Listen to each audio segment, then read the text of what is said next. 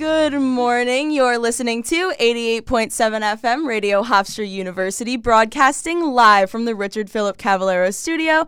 That was Good For You by Olivia Rodrigo to start our morning. Welcome to the Thursday edition of Hofstra's Morning Wake Up Call, where we're talking Long Island life, national news, and international issues. I'm your producer, Alexa Servo, joined by Danny DiCrescenzo, Dallas Jackson, and our reporter, Lauren Ballinger. Today we will be discussing the Roe v. Wade law, the Met Gala, and a new space hotel. Good morning, guys. Good morning, Good Alexa. morning to our new Thursday producer. You know what? The script has been very much flipped right now. Oh, yes. Things are feeling odd, but that's okay. Is this the Twilight Zone? Is this the Twilight Zone? You know what? I've been asking myself the same question, but we actually have a lot to discuss today, so I kind of want to jump right into the first story. So I put this one in the rundown, so I will take over. The Supreme Court has voted to strike down the landmark Roe v. Wade decision, according to an initial draft majority opinion written by Justice Samuel Alito, circulated inside the court and obtained by Politico. The draft opinion, which is labeled as a first draft of the majority opinion and circulated among the judges on February 10th, is basically just a firm rejection of the 1973 decision that guaranteed federal constitutional protections of abortion rights and the following 1992 decision, Planned Parenthood v. Casey, which maintained that right. Alito writes in the document, quote, "Roe was egregiously wrong from the start. We hold that Roe and Casey must be overruled. It is time to heed the Constitution and return the issue of abortion to the people's elected representatives." The immediate impact of the ruling as drafted in February would be to end the guarantee of federal constitutional protection of abortion rights and allow each state to decide whether to restrict or ban abortion. As of now, it's unclear if there have been any subsequent changes to the draft. No draft decision in the modern history of the court has been released to the public like this while a case was still pending. So the unprecedented revelation is bound to intensify the debate over what was already the most controversial case on the docket this term. A person who's familiar with the court deliberations said that 4 of the Republican-appointed justices, Clarence Thomas, Neil Gorsuch, Brett Kavanaugh, and Amy Coney Barrett, had voted with Alito in the conference held among the justices after hearing the oral arguments in December and still agree as of this week. The 3 Democratic-appointed justices, Stephen Breyer, Sonia Sotomayor, and Elena Kagan, are working on one or more dissents, according to this person. How Chief Justice John Roberts will ultimately vote and whether he will join an already written opinion or draft of his own is extremely unclear. What are you guys thinking? The vibes when I saw this break the news were atrocious. I'm gonna be honest, and I literally thought about this a little bit ago. I am sick of living through historical political events. Can we take a pause on that for the rest of my life, because this is a little too much. And I guess I understand people are very upset about, or from what I've seen on Twitter, people are very upset about the fact that it got leaked, and they're like, oh, justices aren't even allowed to have the space to deliberate in private anymore and stuff like that.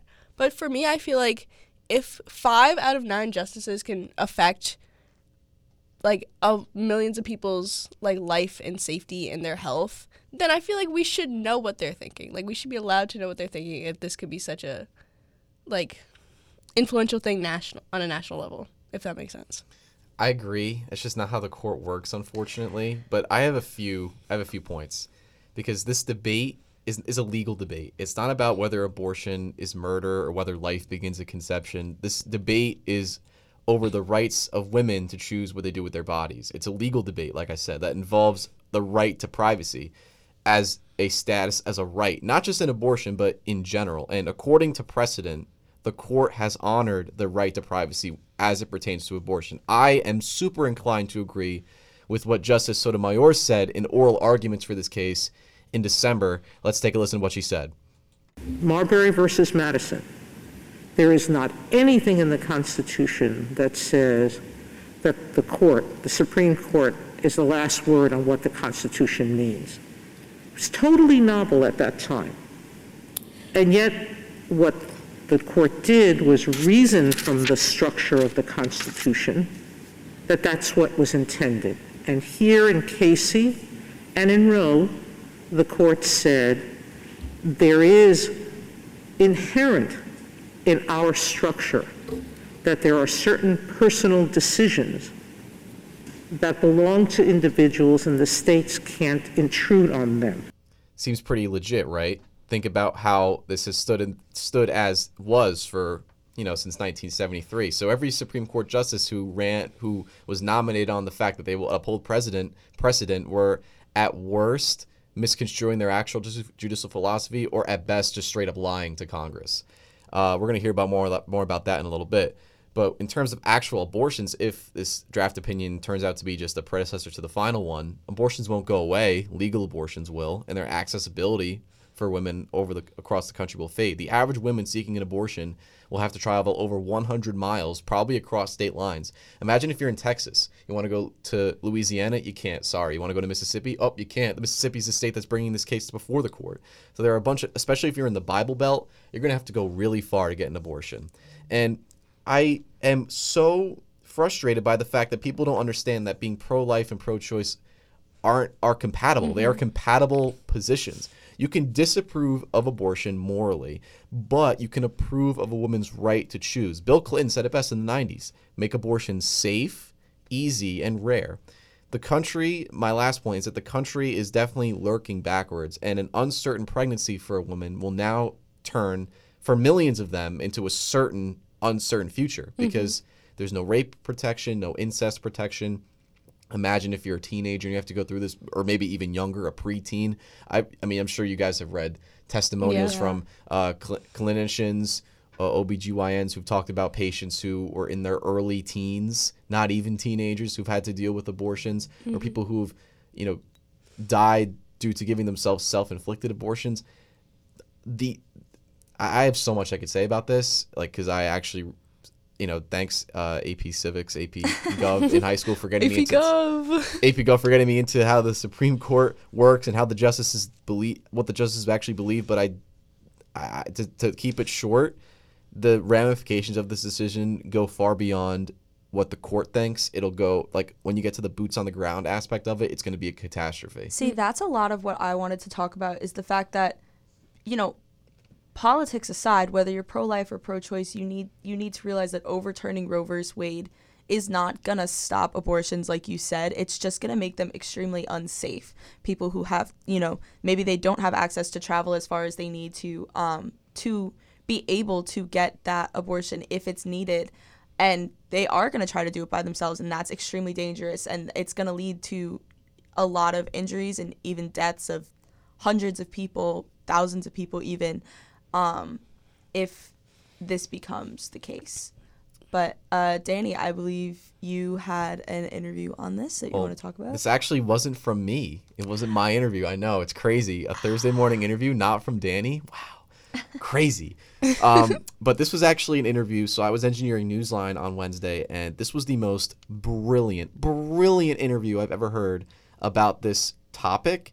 It came from Dr. Tracy Pearson, a legal analyst and an attorney who has appeared for Crime Network, and she interviewed with Kate O'Brien and Anne-Marie Lepard. I was engineering that interview over the phone, and she gave a 9-minute, just such a incredible breakdown of this revelation, not just the decision being released unintentionally, but also the ramifications of it and the philosophical, the judicial aspects of it. I'm just going to stop talking because we need to get into this, but here's Dr. Tracy Pearson.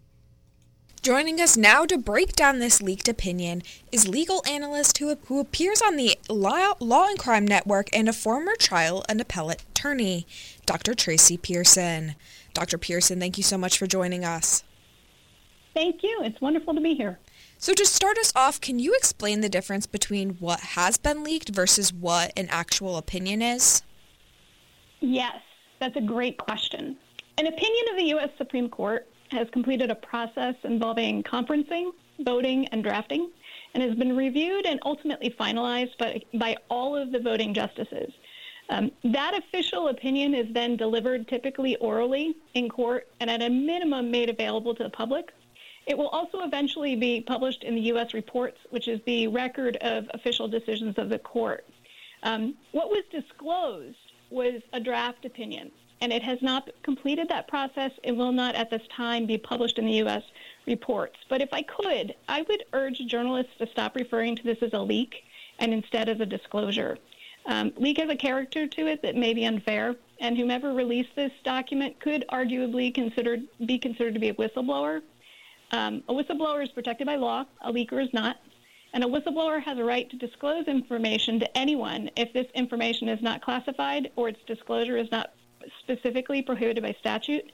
And while the inner workings of the U.S. Supreme Court are secretive, they aren't governed by statute and are by no means classified. Whomever released this opinion may, in fact, be protected under various whistleblowing laws. Thank you for the note about the disclosure. So, breaking that down a little bit more, John Roberts confirmed that it was indeed authentic. How unusual is this to happen? It is an explosive discovery because though there have been instances, it is highly rare. The court has really prided itself on operating in secret, as I said, and very little regulates them, as we've seen with the dust-up with one of the justices involving the January 6th investigation. Whomever decided to disclose this draft opinion probably felt they had no other choice. Now, ironically, in 1973, the Roe decision legalizing abortion was disclosed to a reporter. But because of publication deadlines, it went public before it became a scoop. In the 70s, Tim O'Brien from ABC had maybe 6 scoops on rulings, with the source being believed to be from the print shop in the court. Now, Justice Roberts has requested that the courts martial investigate this circumstance, and we'll probably learn more about who disclosed it. And it shouldn't be too hard to find out. Almost every printer in the country has a unique metadata that prints on documents, and if it's there, it may help us get closer to who released the document. Now, obviously, a lot of this falls on the courts, but is there any way for the Biden administration or Congress to fight or influence the coming decision? Well, Congress can always pass laws. And so if they want, they can pass a law that legalizes abortion. And there is a bill that's pending. It's been passed, I believe, by the House, and it's up to the Senate to take that through the process and for the president to sign it into law. Technically, I suppose the president could issue an executive order, but that would just end up in a fight up to the Supreme Court. And what is the coming fallout of this decision if it does indeed come to pass? The list is long. When it comes to abortion rights, if this opinion is substantially what becomes the official opinion, there will be no federal right to abortion, and the Supreme Court will have taken away a right from more than half the population of the country. And in my opinion, essentially engaged in discrimination against every female in the United States. The ability to seek an abortion will be left to the states to decide. And in states that recognize women as equal and valued members of society, there will be abortion. And in states that see women as less than, women will have no right to abortion and will potentially be subjected to criminal prosecution. And we see that as a potential in states like Missouri. There are trigger laws that have been passed where right now abortion is legal, but if Roe v. Wade is overruled, then a law springs into effect that will make it illegal and would subject any doctor who performed that abortion to being charged with a Class B felony and suspension and revocation of their license. And get this, would also open the mother up to being charged with conspiracy to commit that felony. Now, that doesn't mean that abortion won't be performed. It just won't be performed legally in states that ban it. And women and girls will seek unsafe options. In some states with these laws, there's no exceptions for rape, incest, or even ectopic pregnancy. We'll see more female deaths by unsafe abortion or suicide, as was the case prior to Roe v. Wade, if we look back at those statistics. Women with means will have the ability to seek abortion out of state, though some states are seeking to make that a crime. Poor women will continue to be poor and probably get poorer. We will have more poor families, more poor single moms, more child neglect, more foster kids, and a poorer quality of life for women. Women's choices and ability to achieve parity in the workforce will be extinguished, and there will probably be more employment discrimination against cases against employers, and there will probably be more men paying child support and more men with children outside of marriage, so there may even be more divorce. That is a truly massive list of impacts. Another question I had related to that, Roe v. Wade essentially hinges on the right to privacy. What happens to cases that maybe they don't concern abortion, but they do concern this right to privacy? Is something going to change with this? That's a really great question. And you're right. The potential for fallout doesn't end with my list. The reasoning in the draft is faulty. It's based on the 10th Amendment. And as you noted, it's to paraphrase that all powers not listed in the Constitution are left to the states, whereas the 9th Amendment that they choose to ignore is understood to mean that all rights that aren't listed are not intended to be the only federal rights that one has. So what that means, to break it all down, is that anything founded on the 10th Amendment, like the right to privacy founded on Griswold v. Connecticut, a case that is the base of many rights, like marital privacy, same-sex marriage, to contraception, to interracial marriage under Loving v. Virginia, and more, are subject to reversal if Roe is subject to reversal based on their inane analysis.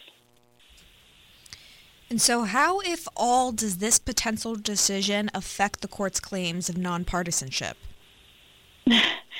I think that Justice Sotomayor spelled it out during the Dobbs oral argument that the court will not withstand the stench of this decision. The court's legitimacy was slipping already, and frankly, it'll disappear. It will ultimately be seen as an arm of the Republican Party.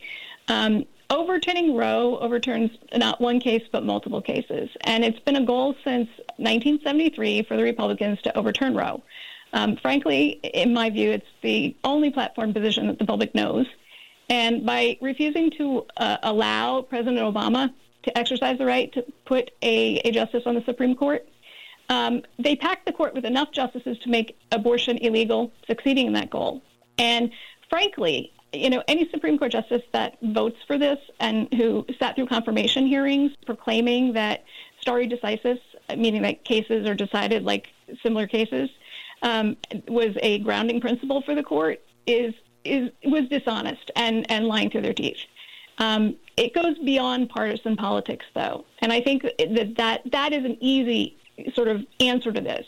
And frankly, it may reflect an infiltration of our court with people who are allowing their religion to dictate our laws, which is explicitly prohibited by the most important amendment, the First Amendment. We've covered a lot of ground here. Is there anything that we didn't ask you that you'd like to add? I'm grateful that you're doing this story, and what I would ask is that people take action. If they disagree with this decision, take action. The First Amendment is critically important, and you should speak out, you should write, you should contact your representatives, and you should urge action by Congress. Thank you so much for joining us. Thank you. Enjoying the show? Make sure to tune in every weekday from 8 to 9 a.m. for some more Hofstra Morning Wake Up Call. Only on 88.7 FM, Radio Hofstra University. Hofstra's Morning Wake Up Call. Morning Wake Up Call. All right, Danny, you were right. It was a very insightful interview. I'm glad that you brought that to the show this morning so we could have a little bit more discussion about it. I definitely think it's something that, anything that people could do right, try to get your voices heard, because I feel like at this point, Roe v. Wade is not something that should be. Call your senators. Call your senators. Blow up their phone. Although, honestly, like for someone living in New Jersey with two senators who are pro-choice, you feel like... I feel the same way. Like, coming from Massachusetts, I feel secure with myself, but... And it's unfortunate because people are going to have this sort of... Some people, not everybody, are going to have this tribal aspect to it where they feel like, well, if I live in a blue state and abortion's safe here, it's... That's what I always think about, like, the fact, how much migration could we see, like, across state lines? I'm sure there's going to be some sort of migration. I think 100% there's going to be a very big shift. I think a lot more than we think is going to change is going to change, and I think that's something that needs to be considered when this is actually discussed. And I think they said June they were going to talk about it? Sooner than June? Sooner. Well, could be by the end of the month. Well, like I said, I Here guess goes. Sit tight, folks. Sit tight, folks. Buckle up. Okay, so let's move on. As much as I feel like we could probably talk about this for a lot longer because there's a lot to say. We have another interview from the great Danny about Democratic The great? presidential Danny the Great? Danny the Great? Danny the Wise, Danny the Great. Wise, Danny Franny. Danny always has some interviews coming in. I think that's all he does. I've been in the lab this week. He literally does like 4 to 5 interviews a week. I've been cooking.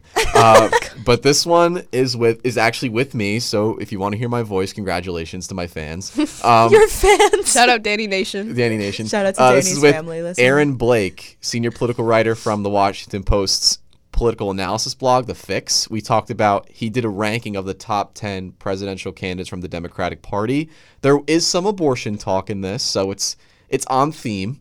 It's on theme. Good. But it's a really insightful interview if you want to talk about, where politics are going to shake out in the next couple months, especially with the midterms. It's a great little analysis, a little from his perch atop his article. So I think here's what Mr. Blake has to say. My name is Danny DiCrescenzo, and I'm joined by Aaron Blake, a senior political writer for The Fix, which is the political analysis blog for the Washington Post. Today, he and I will be discussing his most recent rankings of the top 10 Democratic candidates for the 2024 presidential election. Mr. Blake, thank you so much for joining me. Thanks for having me, Danny. Good to be here. So how long have you been ranking potential nominees for president, and what goes into creating these types of lists? Well, this is something that I've been doing for probably the better part of a decade now. I find it's a helpful way, especially when you're pretty far away from a presidential election, to keep tabs on things and look at what various potential candidates might be doing, even between elections. And I think it's both fun in that it kind of allows us to handicap things a little bit, but it's also, I think it gives people what I was talking about, which is a little bit of an update on what these candidates are doing when they may not be at the top of the news, when they might be doing things in their own states that don't rise to the level of national attention. And so I think that's the real benefit of it. And then once we get closer to the elections, we do this a little bit more frequently, especially as the primaries get underway. And going to your recent rankings in the article that was just published, it lays out this YouGov poll result that shows that only 21% of Democrat-leaning voters would want President Biden to run it back, to be the party's nominee in 2024. And you talk about how that number is unusual and could lead to a messy primary. Why is this pessimism about an incumbent unusual, and to what extent does it matter with the midterms right around the corner? Yeah, I think this is a little bit of a sleeping giant issue for the Democrats, and we're not talking about it a whole lot right now because we do have that midterm coming up. These are things that can wait until after that midterm. But when you look at how people feel about Joe Biden, especially even on the Democratic side, there is a real uneasiness, maybe a little bit lack of commitment to the idea that the incumbent president should or would run for re-election the next time around. Now, I think part of that may have to do with the struggles that he has in the polls. I'm sure part of it is his age. We've never had a nominee who is in their 80s, which Joe Biden will be come 2024. So there are a lot of factors that are involved here. And I think that it's going to be a discussion that the Democratic Party is probably going to have in earnest a little bit more after these midterm elections. It could definitely be a potential Carter-Kennedy scenario, as you mentioned in the article in 1980. But going on to your list, it's in order from 10 to 1. AOC, Gavin Newsom, Cory Booker, Sherrod Brown, Roy Cooper, Amy Klobuchar, Warren, Harris, Mayor Pete, and you have Biden at 1. We can go into these candidates all day, but which one of these individuals you think merits the most attention going into November with the midterms coming up? It's really tough because I was talking about how I've been doing these lists for a while now, and a lot of times you'll have a previous presidential primary to lean on, and that's certainly the case in the potential 2024 Democratic field. We just had a 2020 open presidential primary where a lot of these candidates who you just named off that are on this list ran in that election. At the same time, we didn't really see any of them catch on in a really sustained way. It was in some ways like Joe Biden kind of won by default, and that sounds a little bit judgmental, and probably more judgmental than I want it to be. But it was true that despite all kind of the hype around Kamala Harris, Elizabeth Warren, Bernie Sanders, none of these candidates were able to really assert themselves and win consistently in some of these primary states, or even top the polls for long periods of time. And so that creates a situation where I think, depending upon if Biden runs again, we have a very wide open race in which we have a lot of candidates that people might be familiar with, but that we don't necessarily have a great idea about who would enter that race as a front runner. I do think that the beginning of that conversation starts with Vice President Harris by virtue of her standing as the vice president, but she didn't have a good campaign in 2020. And then the other big one, which is the person I put second on the list behind Biden, is Pete Buttigieg, who I think I talked about how candidates didn't really assert themselves in the last race. He came about as close as anybody did. He basically almost won the first two contests in Iowa and New Hampshire, and was kind of deprived of some of the momentum because of the way things were handled in Iowa. I think we could have seen a very different primary if he had won those races more resoundingly and more immediately. And so I think given that he's now not just a small town mayor of a medium-sized city, he's a cabinet secretary and a little bit older, that'll give him a little bit more heft should he enter this race for the president in 2024. Yeah, that 2020 election was very deep, which was in stark contrast to the Republicans who had the president at the time, but still, because the Republicans still have this figure in Trump who they can really rally around, or at least a good portion of their base will always coalesce around, while the Democrats have always had a lot of diversity in the field. And as somebody like you who looks at the gumption of potential nominees, what are the advantages and disadvantages to a varied primary race? Yeah, I think you raised a good point with the comparison to the Republican primary. We had open presidential primaries, on both sides as recently as 2016. So we got a sense for what the two sides' bases are looking for. I think on the Republican side, it's pretty obvious what they're looking for, and it was pretty much what Donald Trump was delivering. And so we see a lot of Republicans emulating that in a lot of ways. It seems like that's the obvious path for somebody like a Ron DeSantis if they're to run in 2024. I think on the Democratic side, it's a more complicated calculus. It's not entirely clear that the left wants somebody to go in the Bernie Sanders direction or the squad direction. It's not entirely clear that they want a more moderate, politician like Joe Biden is, but not necessarily the way he ran that campaign. I think it's going to present a lot of issues for where the party's going to go, because there's not really an obvious answer to that question. And so you're going to see a lot of candidates trying to position themselves in a party that hasn't necessarily decided what it wants to be in the same way that the Republican Party has. And that point, I want to talk about someone you ranked kind of low on your list, Gavin Newsom, the governor of California, who you could argue has the most cushiony position of all the Democrats. I mean, he just survived that recall election by a pretty wide margin. He exists in this West Coast liberal ecosystem. Why might he not be as high as some people would put him, given his poll numbers and his recent election victory? Yeah, it's a really good question, and I kind of go back and forth on Gavin Newsom quite a bit.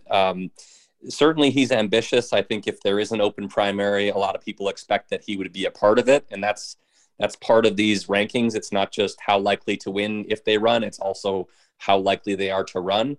I do think, though, despite the launching pad that he has by virtue of governing a very big state and by virtue of his big recall win, there is a question about whether Democrats want a West Coast liberal on their ticket. I mean, that's feeding into many of the Republican Party's longstanding caricatures of the Democratic Party. And I think, if this is a Democratic Party that's looking for a candidate who can win, there are going to be reservations about whether a guy with slick back hair from the West Coast is the right candidate for that.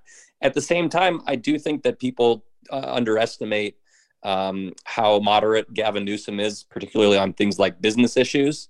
I think he has a chance to kind of invent himself in the way he wants to for a national audience.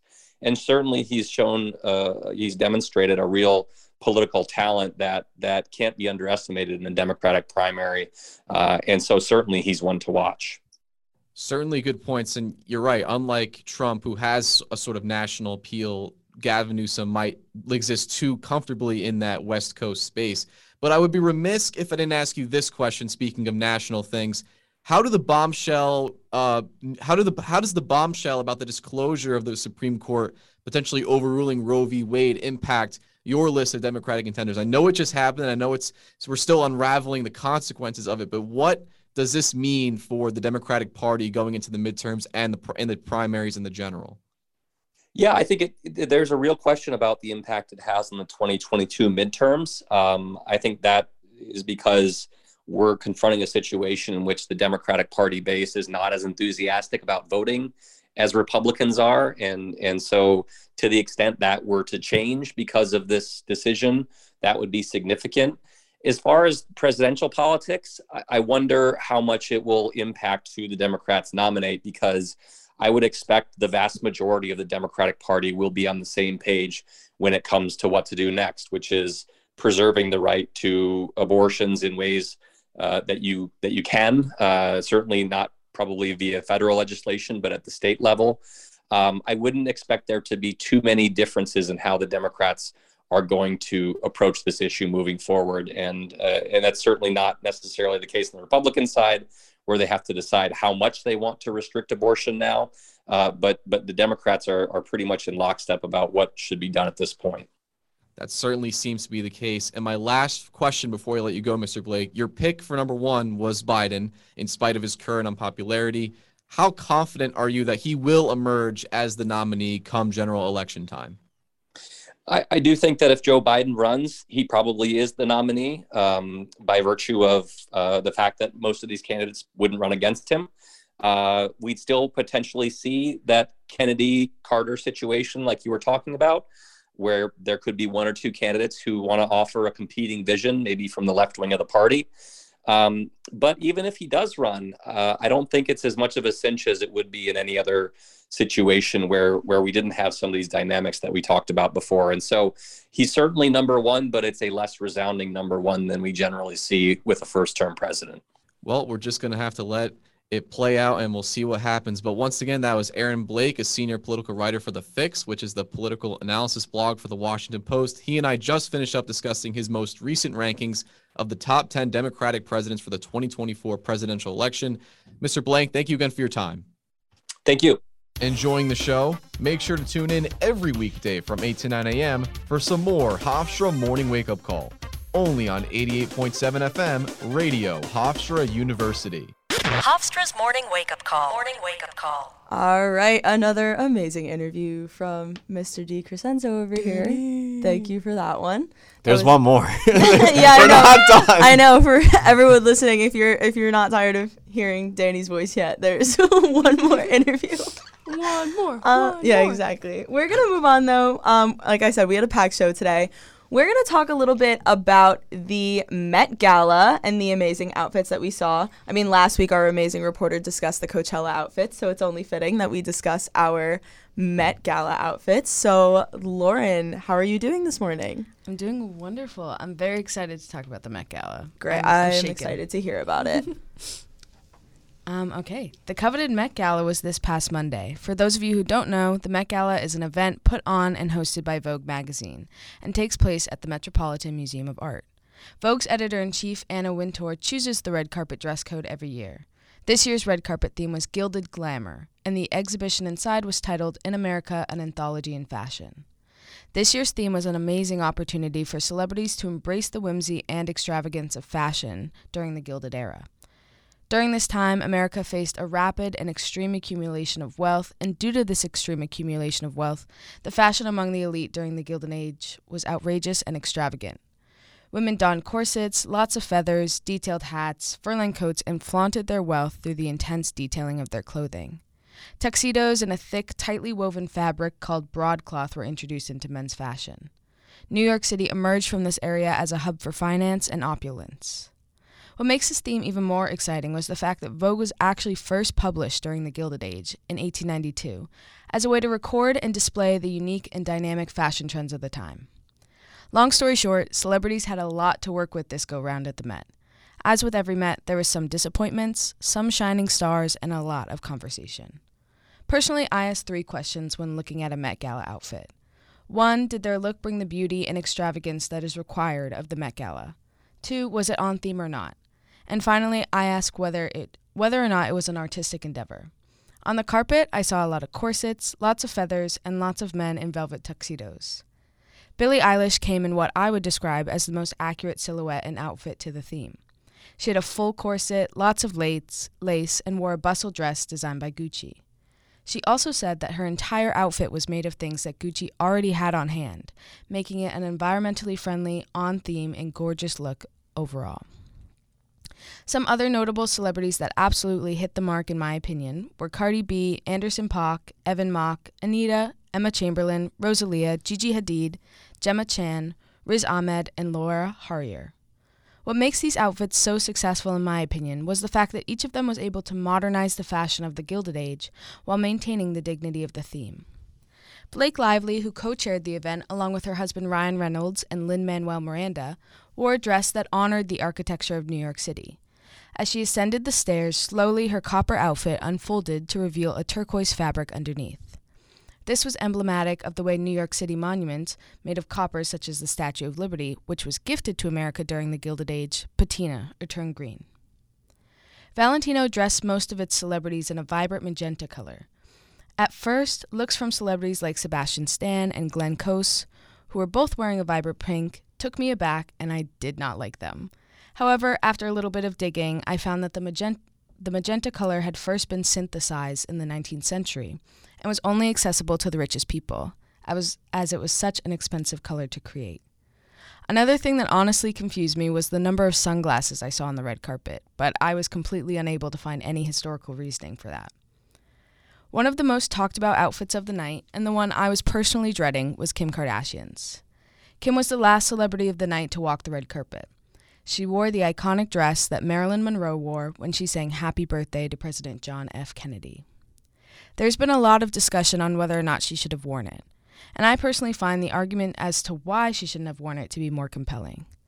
First and foremost, the dress itself is a piece of history, and taking it out of its controlled environment will inevitably do damage to it, no matter the amount of care that goes into preserving it.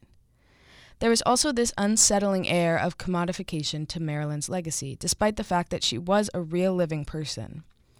When discussing with the dress's designer, Jean-Louis, Marilyn requested that he make something that only she could wear, which is why the color is her exact skin color and the dress is her exact measurements. I also did not love that Kim styled the dress with a slick back bun and a random fur coat. Many people online also noted how she openly talked about how little she ate in order to fit into the dress, which is a damaging message to those who look up to her. At the end of the day, I watched the Met Gala with my pajama pants on inside out. Still, I could go on and on about what celebrities wore, and so could many other people. I think that's half the fun of it. With the time, money, and resources celebrities have to attend the Met Gala, it's amazing to see what they come up with. This go round, I think a quick Google search could have saved some of them some grief on the internet. Well, thank you, Lauren. I definitely would like to put my own opinion in there, Absolutely. which I said before, is that Blake Lively 100% won the entire Met Gala, in my personal opinion. Janelle Monáe. Beautiful. Slide. They look, Slide. they all look so Slide. good, but I do think that Kim wearing Marilyn Monroe's dress is a little bit almost disrespectful, in my opinion. In terms of, like, history, not even just the fact that it's another celebrity's dress, in terms of just, like, the historical significance of that dress and the fact that you had to take it out of a controlled environment just to wear it for one night. Yeah, it just wasn't worth it. If you really wanted to do something like that, make a copy, make some sort of, maybe like a dedication to Marilyn Monroe, and not actually. And the dresses didn't fit, and that was fine. Also, let me just say, that was the 60s, not like the 1960s. It wasn't even on theme for the 1870s to the 1890s, so there was no reason. All in all, negative slay. Boo. Negative slay. Negative slay. Okay, so yeah, that word's been thrown around a lot here this morning. Slay. Anyways, Mostly off the air. Mostly off the air, but still constant vocabulary. Anyways, okay, so we're gonna move on once again, even though I think I want to talk about the Met Gala forever because I have a lot of opinions. But again, Mr. Danny DiCrescenzo has another interview for us. Maybe I should have spread these out. We packed the show this morning. No, but it's good because this was a really fun interview I did with Anna Momigliano. She's a journalist from Milan, Italy, not anywhere here, Italy, my ancestral homeland. And she wrote an article for The Atlantic about a book from Antonio Scarlatti about Benito Mussolini's rise to power. It's a fascinating discussion about fascism in Italy and how fascism is lurching back into Western democracies today. I think it's really relevant with the Russian invasion of Ukraine. And we've seen fascism throw around plenty here in the U.S., mostly about the Republican Party. But I think me talking about the interview won't do it anymore. Justice, here is Anna Momigliano. I'm Danny DiCrescenzo, joined by Anna Momigliano, a journalist based in Milan, Italy. Today, we will be discussing an article she recently wrote for The Atlantic called Mussolini Speaks and Tells Us How Democracy Dies, which focuses on Italian author Antonio Scarlatti's book about Benito Mussolini's rise titled M, Son of the Century. Ms. Momigliano, thank you so much for joining me today. Thank you for having me. No problem. So for our listeners who may not be familiar with early 20th century Italian history, what was the political situation like in Italy during the period from when Mussolini founded the National Fascist Party in 1919 after the First World War to the start of his dictatorial reign in 1925?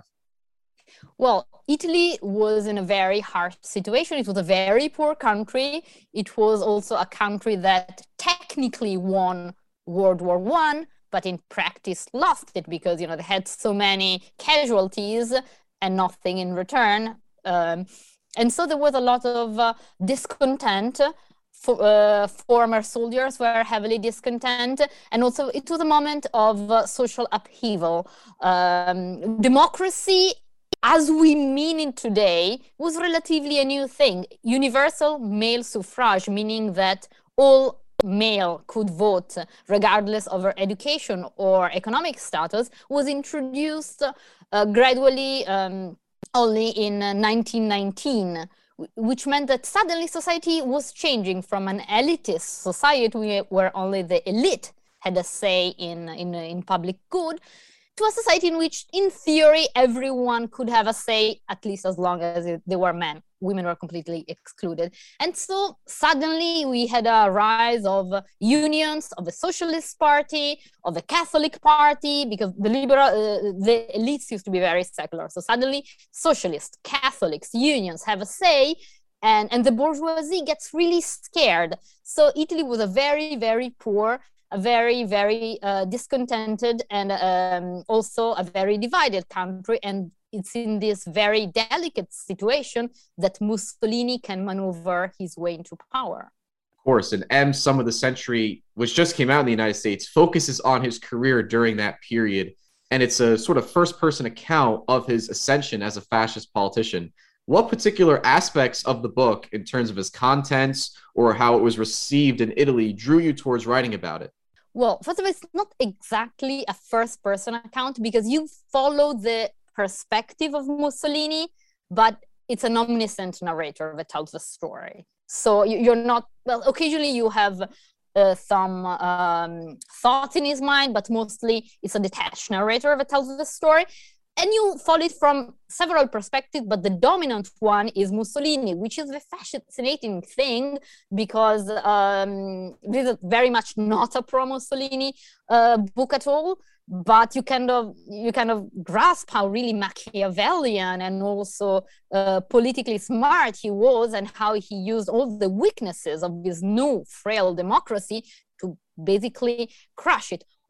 There are several aspects on this book, but the one that struck me and the one that I wrote about in the Atlantic Review is that he describes how the liberal bourgeoisie, the member of the Liberals Party, essentially helped Mussolini not so much to become a dictator, but early on to enter the parliament. When the Fascist Party was founded in 1919, it didn't get much traction, honestly. They ran for election, but they didn't even enter the parliament. They didn't get one seat. But in 1921, with new election, he ran in a coalition of all people with the liberals. Why? Because the liberals were very scared by the rise of the socialists, by the rise of the Catholics, and also they thought they could control Mussolini, which turned out to be a very, very big miscalculation. Absolutely a massive miscalculation. And you write that the lessons presented in the book, quote, will feel poignant to American readers, specifically with how Italy's ruling political class, as you said, was largely responsible for giving Mussolini a legitimate place in the government. Can you elaborate on how you feel that parallel resonates with United States politics?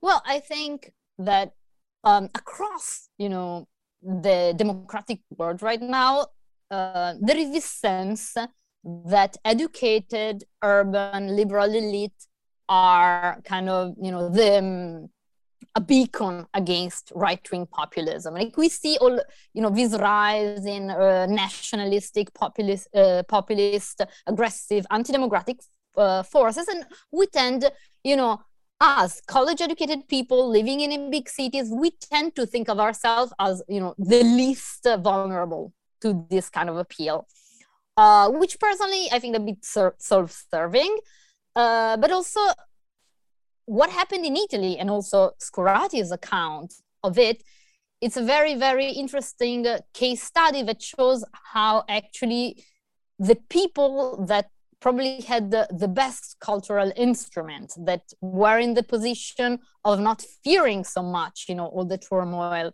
that was happening in Italy, through a series of myopia, miscalculations, essentially embraced Mussolini early on. Many other liberals who supported Mussolini in 1921 ended up siding against him. For example, there is this character in Scorati's novel, a real character, the philosopher Benedetto Croce, which is leading Italian liberal philosopher who was an early supporter of Mussolini, but later on sided against him and did it at a time when it was very, very dangerous to side against Mussolini. So they weren't necessarily bad people. Some of them ended up on the right side of history, but it's still very poignant to see how they were really tricked, and probably there was quite a bit of guilt in it.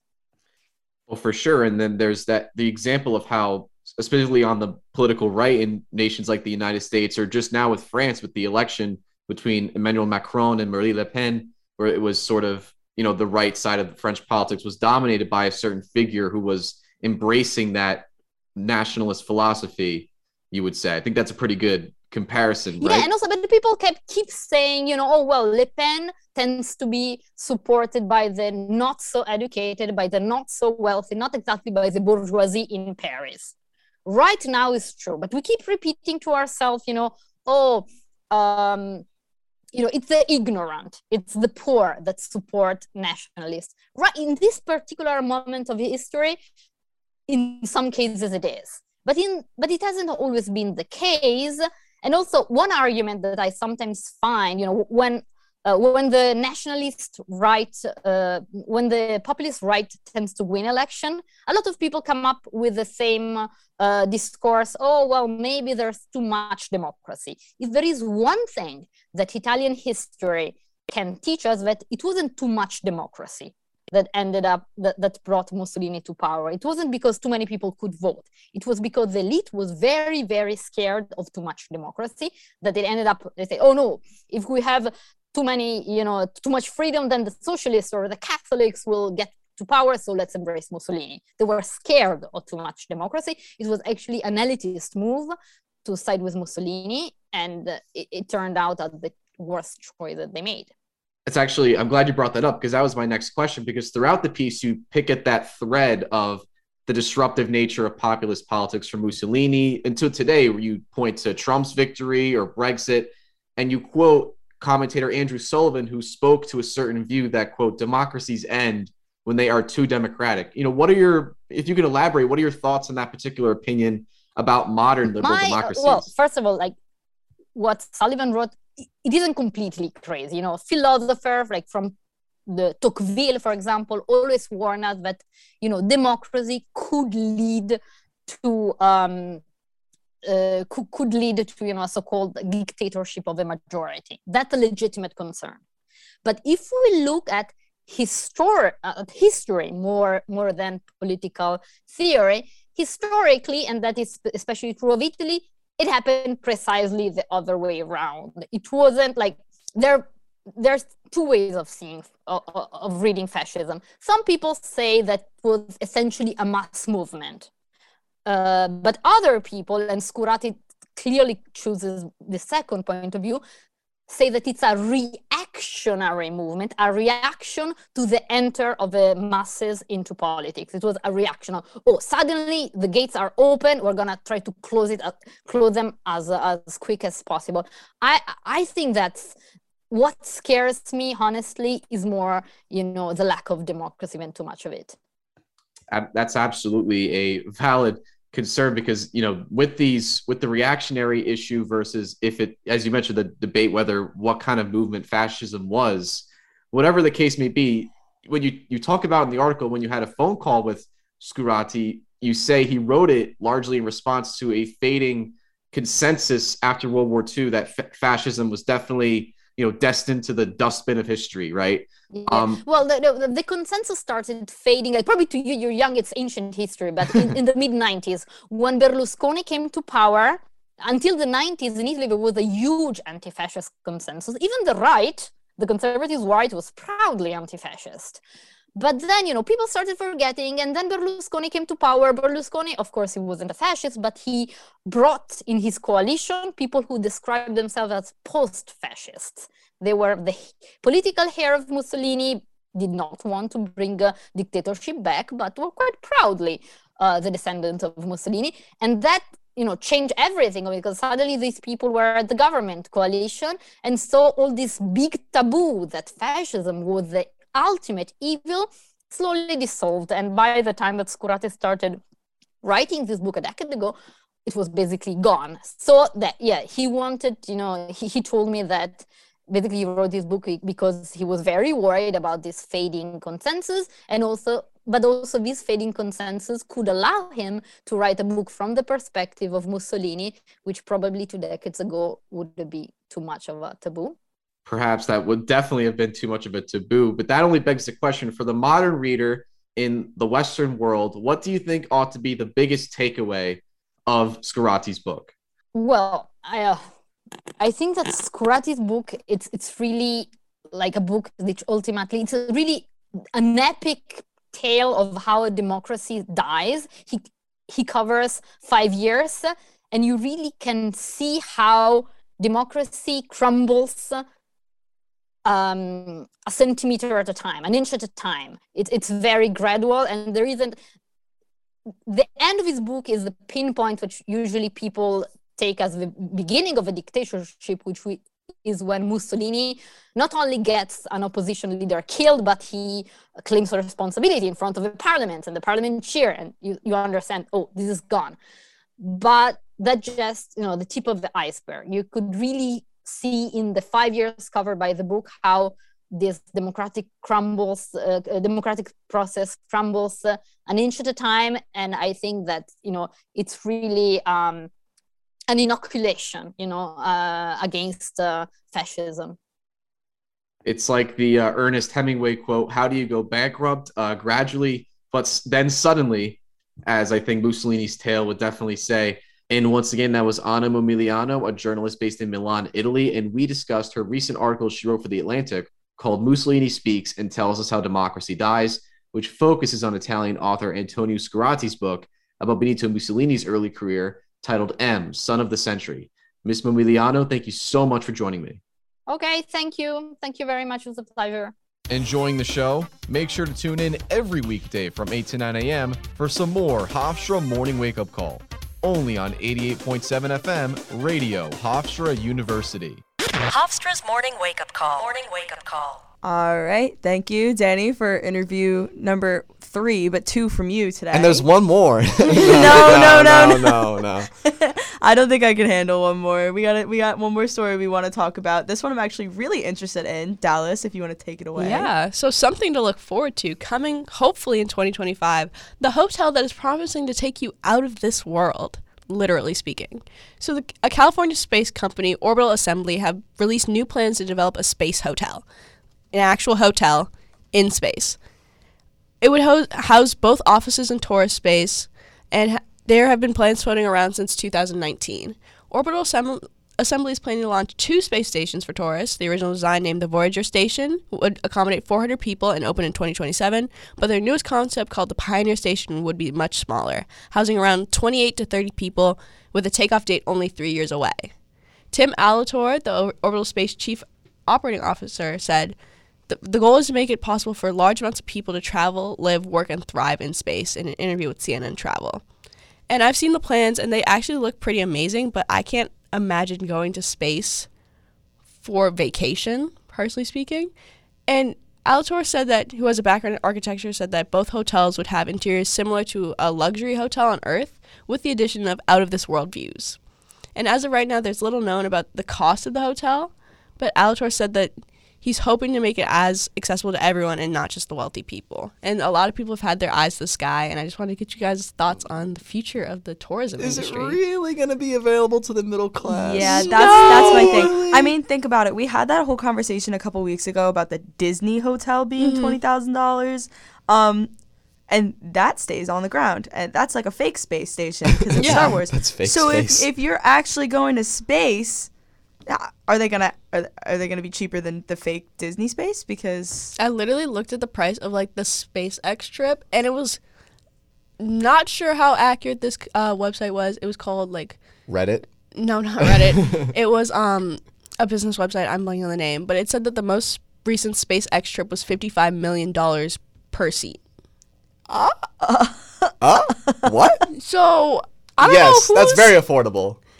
Who's going to space with that much money?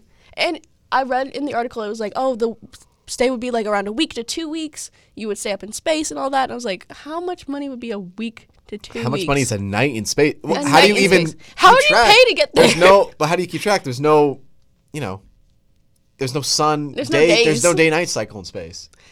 So I- what would they judge it by? yeah, that's the first thing. I also feel like going to space would probably mess me up for like a month or two by the time I get home. Like I feel like I'm going to hit the ground and I'm going to be immobile for probably a month. Because how do you come back from that? You go to space and you expect to come home. Like 2 weeks vacation time sounds fantastic, but you come home and you're expected to just go back to work after With being gravity in space. on Earth? The thing is, they're trying. Alatorre said that for both hotels, they're planning to work with both zero and artificial gravity based on the areas of the hotel you're in. So it's like there will be some form of gravity, but I can't imagine it would be enough. It's gonna be to when you Walmart return. gravity. It's gonna be Walmart gravity. That's, I mean, my guess is that as climate change continues and as the technology that we have improves, this will become common, but I don't think it's going to happen in this decade. Yeah. I honestly think by the end of the century, if humanity still exists, there will be colonies on other planets, like, Mars or something like that. Yeah. But we'll see. I think it's going to be like The Martian, the book that I love, and then the movie that sucked. I don't know. It's something about it just seems off to me. It doesn't seem right. The fact that we're struggling with so much on Earth today, and then people are like, space hotel. You know what? Like, let's not fix anything. Let's just go to space. Hey, Gilded Age, right? People were coming back from being on the frontier, the frontier, right? The west of the United States. And they were like, that was their thing. Like, nothing was cool happening on the East Coast. We're going to explore. The Great Expansion? The Great Expansion, and maybe, also commit genocide against Native Americans. Hopefully we don't do that. Yeah, hopefully we don't find an alien race and destroy them. Yeah, of course. It will be a flop for us personally. A huge flop. Go to space sounds cool, but anything other than that sounds like it would be a disaster. Mm-hmm. That being said... Wait, fun fact. Disaster, right, comes from the roots of the word disaster mean a bad star. So basically, disaster is a perfect word to simulate a bad thing happening in space. Was that a Danny Zinger? Danny Zinger? Not a zinger, a Danny fun Danny fact. Zinger? Danny and fun he's not fact. even producing today. All right, well, on that final Danny Zinger, it's gonna be the end of our show. So I guess thanks for listening to my first ever producing job. I guess on behalf of Danny, Dallas, Lauren, and I, we wish you a good week, and we will be back Thursday.